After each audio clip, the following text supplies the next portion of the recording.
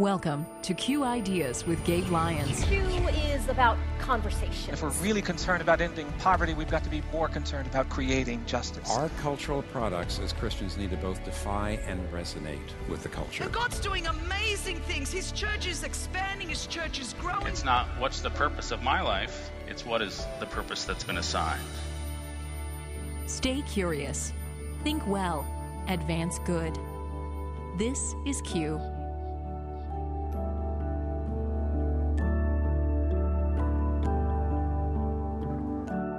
I know a Jesus who stood with the Samaritan woman at the well, and in the face of her filth, he drummed up her sexual sin. In the face of her filth, he stayed.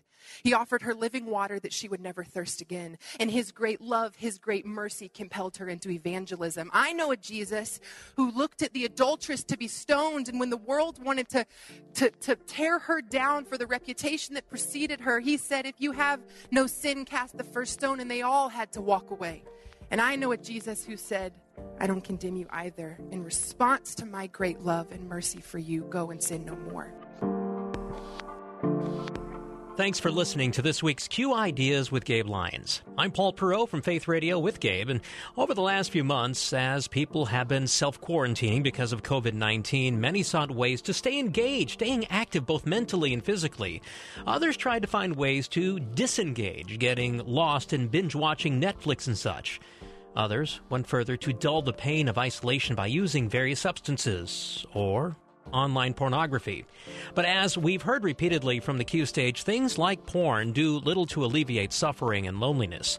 We just heard a small part from our main speaker today. Who was that, Gabe? Her name is Mo Isom. You maybe have heard of her. She's one of the All-American soccer goalkeepers. She was one of the first females who trained with and actually tried out for an SEC men's football team as a kicker. So those of you like me, I played football. We never had a woman try out for football when I was in high school, but now that changed because she was the first to do that for an SEC team. But she's kind of widely recognized not only as an athlete who had great success, specifically as the soccer goalkeeper, but also as somebody who's just a rising voice for her generation. Mo Isom is somebody who has been so honest and transparent about her own struggle with pornography and her own journey towards finding healing. And it's out of that healing that she's talking so honestly about topics that many times in the church are not discussed, whether they make people uncomfortable when we talk about sex or when we talk about porn or we talk about attractions or sex within marriage. There's all these conversations that sometimes just never get discussed. And yet Mo has been willing to go there. Yeah, and Gabe, it's good to know that Q has a commitment to go there as well, asking the hard questions, listening carefully but earnestly to really try to understand the issues, like porn and its effects on both men and women. Now, before we hear that talk from Mo Isom, we are actually going to hear from a couple of other voices. First, we're just going to listen to a portion of a talk by Dale Keene. Dale has spoken at Q events several times. He's a professor of ethics, economics, and the common good at St. Anselm College. We're going to hear a portion of a talk from several years ago called Sexual Economics. He's going to talk a bit of Aristotle with us, but there's a key point we hope you catch. Just listen. The only thing that could captivate the human being is to be able to spend some time contemplating that being. This is the highbrow moment of this lecture. The only thing that can fulfill us is for us to be able to spend eternity being able to contemplate that being and never fully know. For him, that's philosophy, the contemplation of the divine, the prime mover. It's not surprising that in the Middle Ages, Thomas Aquinas comes along and says, God. And so what Aristotle argued was that we were made to live in these relationships. And it wasn't about the money. It was about the quality of our relationships. And if we had our needs met, we could be fulfilled. There was a sexual ethic that he had. It was an ethic that said sexual relations should be confined to a marriage between a man and a woman. Why is that? Greece is not known for having a conception of sin. What he said was that sexuality is an appetite. And that appetites, by their very nature, are insatiable. And that the reality is, and we see this from pornography as just one example, is that the more you engage in appetite, the more that you would engage a sexual appetite, the more that you have to engage in it in order for it to be fulfilling. And so sexuality, by its nature, being insatiable, is not something that can satisfy in and of itself. Did you catch that? Appetites are insatiable, and as Dale focused on pornography, the more you engage in the appetite, the more insatiable it becomes. We might add, the more destructive. Now, the problem with our technology right now, it's so easy to both engage and enrage one's appetite for porn.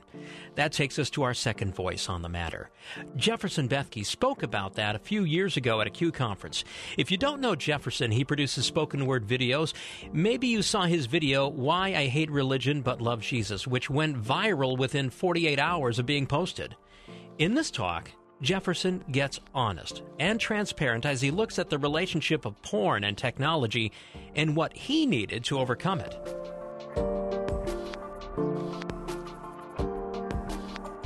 I think I was 11, not 12, even though that is the average, when I first saw pornography. And by 13, I was fully consuming, watching, and engaging with pornography on a daily or regular basis. It was an addiction that lasted all the way until the middle of college, and I kind of even cringe using that word because during its time in teenage years all the way to college, it didn't feel like that. I didn't know another teenage boy who didn't watch it or talk about it regularly. We were products of the internet age. Starting to walk with Jesus in college, I had to all of a sudden confront the fact that I wasn't created for this type of distortion of my sexuality. There were monster-like qualities I started seeing in myself that were directly related to my use of pornography. I became incredibly selfish. I became incredibly fast-tempered. My view of women was terrible. That played itself out in teenage and high school relationships. Pornography, and this is something we don't usually deal with, pornography actually changed me. But porn and technology have entered into this marriage as of late, and I don't think they're divorcing anytime soon. A friend of mine who runs a large anti-trafficking organization that actually does a lot of research on how porn and trafficking are implicitly connected said to me, Jeff, we are raising the most sexually exploitive and exploited generation in all of human history. How do we think that'll affect the world and society when we unleash them on the world and they're running businesses, running for office, and leaders of our next generation? I think of the Steubenville rape case, which you might be familiar with, happened a couple years ago. It involved, if you're familiar with it, involved a few members of a high school football team at a party that raped a 16-year-old girl when she became passed out after drinking too much at one of their parties. There was even a video that surfaced during the trial because all these kids posted all of the stuff from that night online, that a few hours before the rape, while the girl was already incapacitated, they were grabbing her, saying terrible things about her, and literally picking her up and throwing her around the room, in the living room, in the middle of the party. And two things became deeply obvious when watching that video. One is they were completely numb already, by 16 years old, maybe 17, when it was happening, that girl was another image bearer of God. Literally, to them, it was just an object to use and throw around, literally, in the room. She was only for their pleasure and their entertainment. And secondly, when you read some of the teenagers' responses during the trial, many didn't actually think it was rape because it wasn't that bad, since she didn't resist or say no, which she couldn't, by the way, because she was incapacitated, or since it wasn't violent in nature. They actually thought she existed for their pleasure and use just because she was laying there. They'd been trained their entire life to think that way, and I wouldn't doubt that porn is a huge part of that. Porn is unequivocally destructive to marriages. We all probably know some people where it has damaged a relationship or something of that nature. It's damaging to relationships, to souls, to jobs, to lives. And in about the last 3 to 5 years, research has come out, not just on porn, but also on technology as two separate issues, how they are both actually kind of rewiring our brain and changing our very brain chemistry. They aren't just affecting us, they're literally changing us. Let that sink in. I don't think it's a stretch then to say that to some degree we are remaking humans, and not in a good way. And the biggest hit I think we are taking with this, not only with porn or technology, but specifically when they interact with each other, is the utter death of true life-giving intimacy, vulnerability, or that nakedness. And I don't mean that physically. I mean the nakedness where you see the depth of another person, you see all that they are, and you say, I still want you. I'm not going anywhere. That is love. Being fully known and fully loved at the same time, that is intimacy. And porn, by its nature, cannot give that. No one knows what it means to be intimate anymore, and not just in our sexuality, but platonically speaking as well. As a millennial, when I go out to eat, there's an awkward silence. What do we all do? We pull out our phones. I actually heard a big marketer guy say that in the future, the most recognizable human feature will be the top of people's heads, because that's all everyone's going to be able to see. But it's true. We don't know what it means to be known anymore. In fact, I think we're terrified of being known, not realizing that joy is hiding right on the other side of that. I think we have a long road ahead of us, and this is deeply a multifaceted issue, deeply multi-complex. There's a lot of things that go into it, but I think two things that might help us continue on this journey, or at least what I mean by that is two things that have to happen if we're going to see any progress. The first, we need to continue a complete and utter assault on the objectification of women. We do not realize how deep the issue is. Women are not commodities. They are not objects. They're not slaves to the male gaze. See, the problem with porn is it not only turns women into commodities or objects, but it commoditizes sex itself. Sex is no longer something sacred, but simply a consumer good. We have made orgasm not something that is this deeply beautiful climactic moment in the covenant of marriage, but it's actually now something you can simply buy, usually at the expense of a woman. And sadly, objectification happens in many different spheres of the Christian world too. Some people I've heard when they're fighting lust or pornography or all these different things, they'll say things like, well, don't do that or don't look at that because that's someone's daughter, that's someone's wife, that's someone's sister. I get what they're trying to say there, but at the root of it, they are actually tethering that woman's value to the relationship of her with a man. It's saying she only means something because of who she's related to, not who she is. There's a big difference. But the truth is, a woman isn't valued.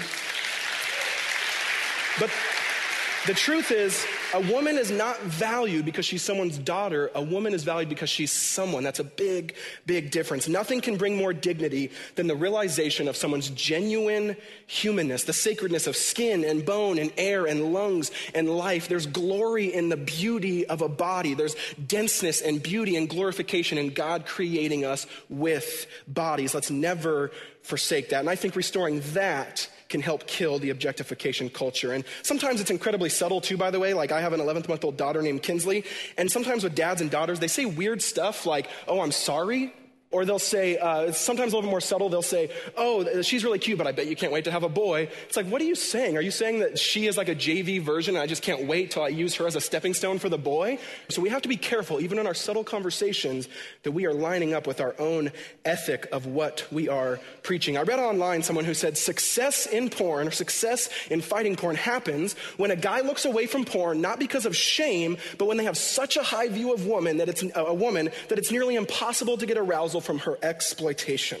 And lastly, we need to replace the no with a better yes. The only way to create lasting behavioral change is by actually giving a superior pleasure. It's like a desert, right? Now, if I'm in a desert and I'm dying of thirst and a toilet bowl magically shows up, it might be a mirage, probably is, I would drink it. Would I not? Would you? It would probably taste amazing. I would guzzle that beast, put a straw in it, just tip it over. I'm probably not that strong, but you know what I mean, right? It would taste amazing and I would absolutely love it. It would satisfy me to some degree, might make me sick the next day. Right? But if I'm home where I was born and raised in Washington State, we have amazing tap water. I know that's not true of all people. I've been to Louisville once, not good. Anyways, if I'm thirsty, where do I go? I don't go to the toilet. I go to the kitchen. Now, when I'm walking by the bathroom to get to the kitchen, I don't white knuckle my obedience to not drink the toilet water. I don't say, don't drink, don't drink, don't drink, don't look, don't look, don't look. Do I do that? No. Why? Because I know I have something better. The superior option fades my attraction for the toilet water. Might we be people who not only say, hey, that's going to hurt you, or hey, that's damaging, but there is something better. Come this way. Come find life and beauty and intimacy and peace and mystery and wholeness and all these things at the feet of Jesus. I truly believe that Jesus is the truly human one, the prototype of all new creation that we can all fall in line with. And if we truly want to know what it means to be human and have a flourishing human existence, might we follow him? Because progress will not be made until we not only say no, but also say yes. Progress won't be made until people understand the fact that porn cannot deliver what we're truly created for, and that's that giving is better than taking, vulnerability is better than hiding, and covenant is better than contract. Thank you.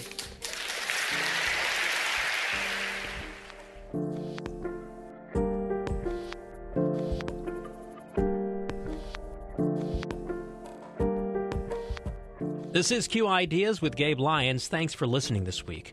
Again, we're looking at pornography, or more to the point, the brokenness it causes, and how some have found healing. like we just heard from Jefferson Bethke. Often, porn is characterized as a male problem, but more and more women are falling prey to it and its destructive power. To hear that perspective, Gabe, let's turn to a talk from our Q 2018 conference. Again, this message is from former soccer star Mo Isom, who has a book on her experience, right? She most recently wrote a book called Sex, Jesus, and the Conversations the Church Forgot. I want you to listen with me now as we listen to Mo Isom deliver a wonderful talk on how we can think better about sexuality, pornography, and God's design for human relationships.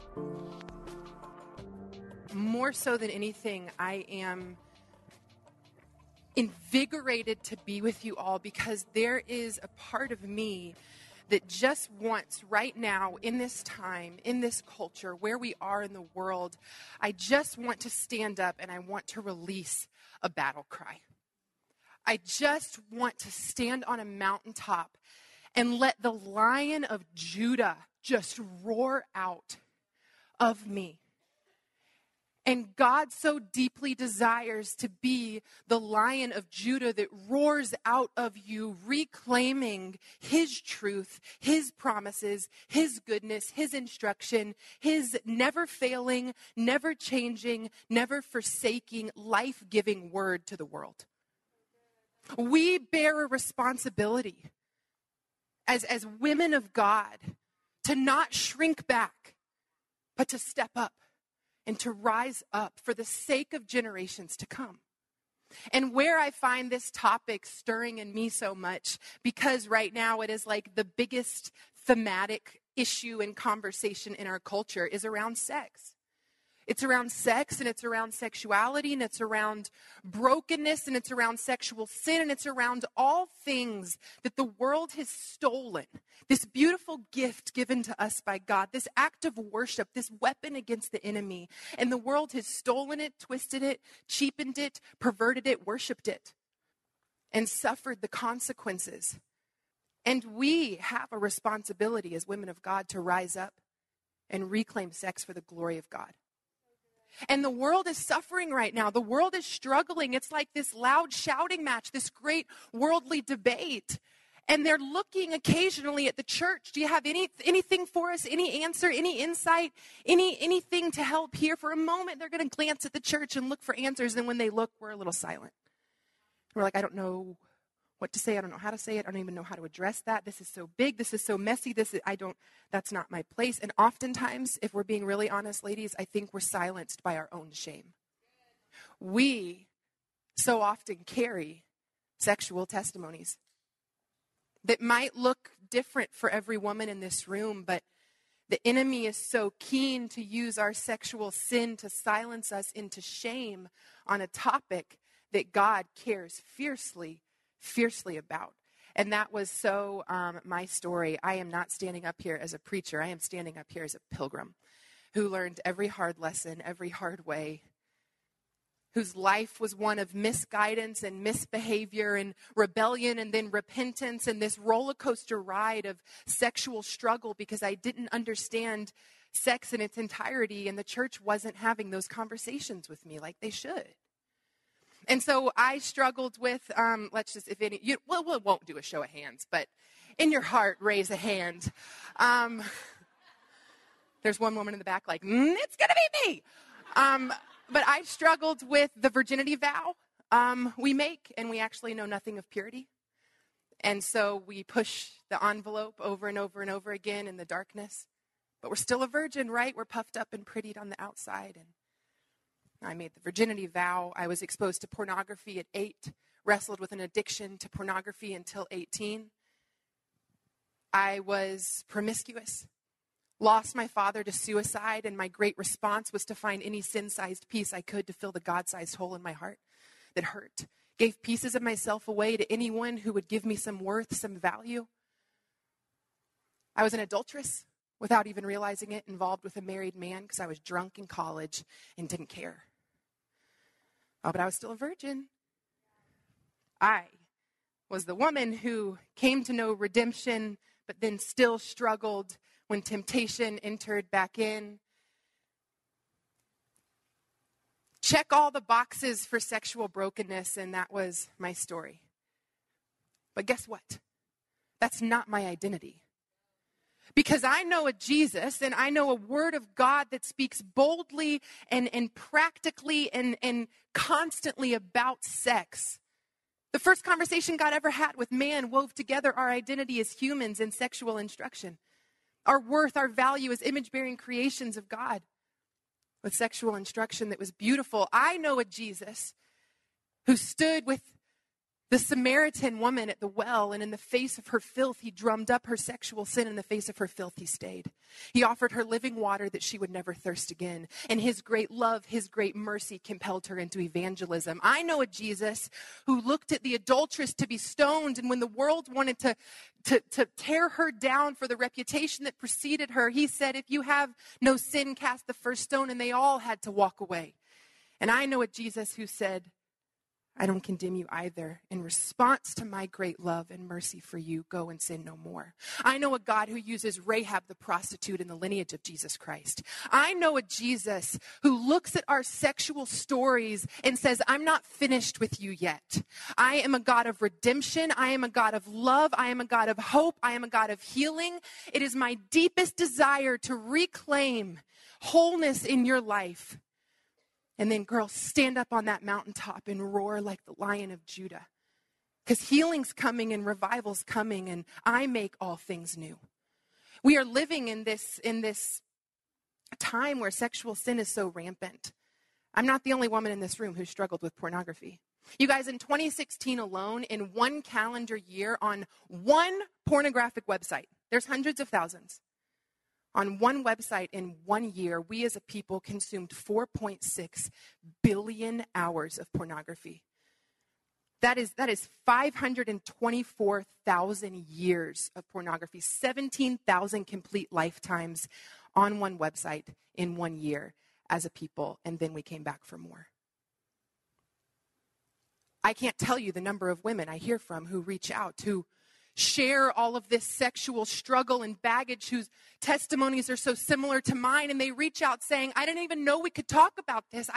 This has been so shamed in my life. I've stayed so silent. I didn't know what God had to say. I thought he was one of wrath, anger. He couldn't use me. He doesn't desire to see me. It's too much. And I said, no, sister.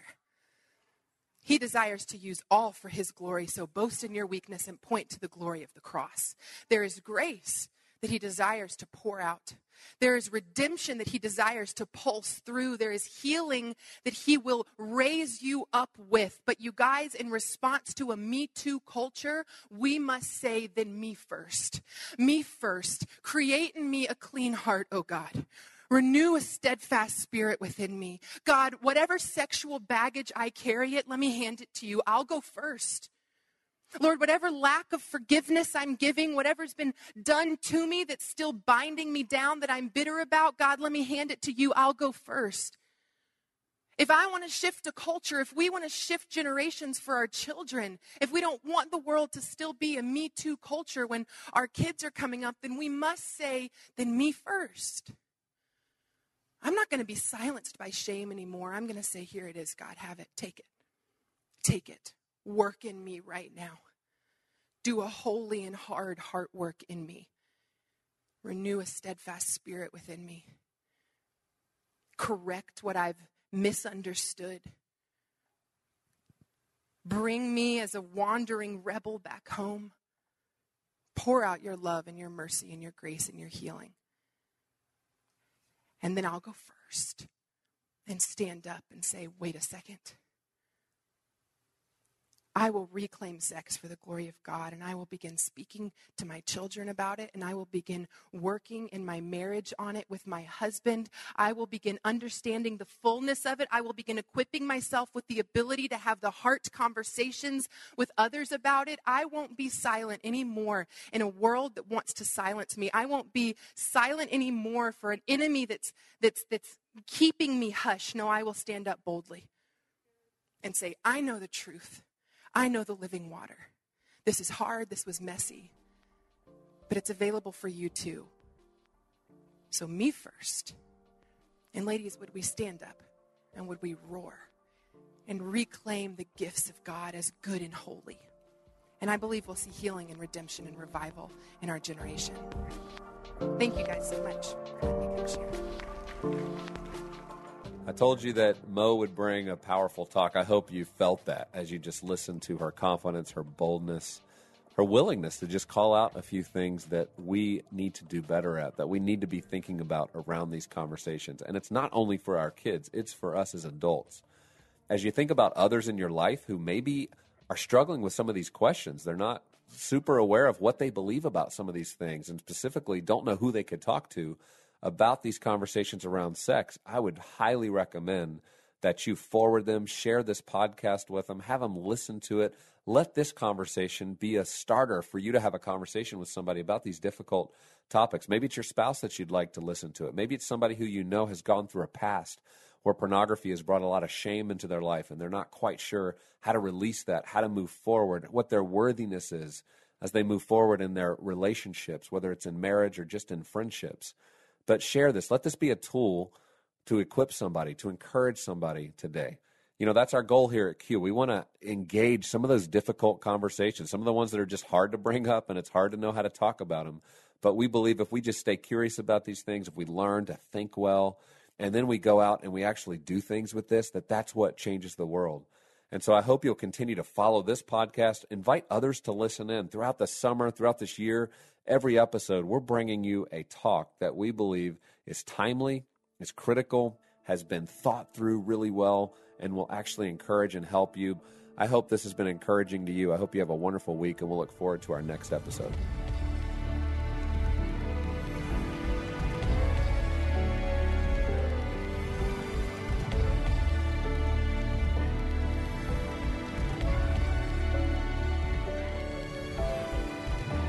Q Ideas with Gabe Lyons is made possible in partnership with Faith Radio and Northwestern Media.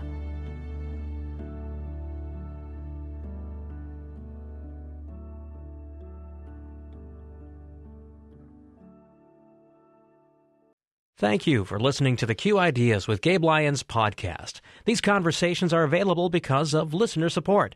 You can make your gift now at myfaithradio.com. To avoid missing future editions of Q Ideas with Gabe Lyons, subscribe to the podcast today at iTunes or on your podcast player. And thank you for sharing this audio link with a friend and growing the impact of Q Ideas with Gabe Lyons.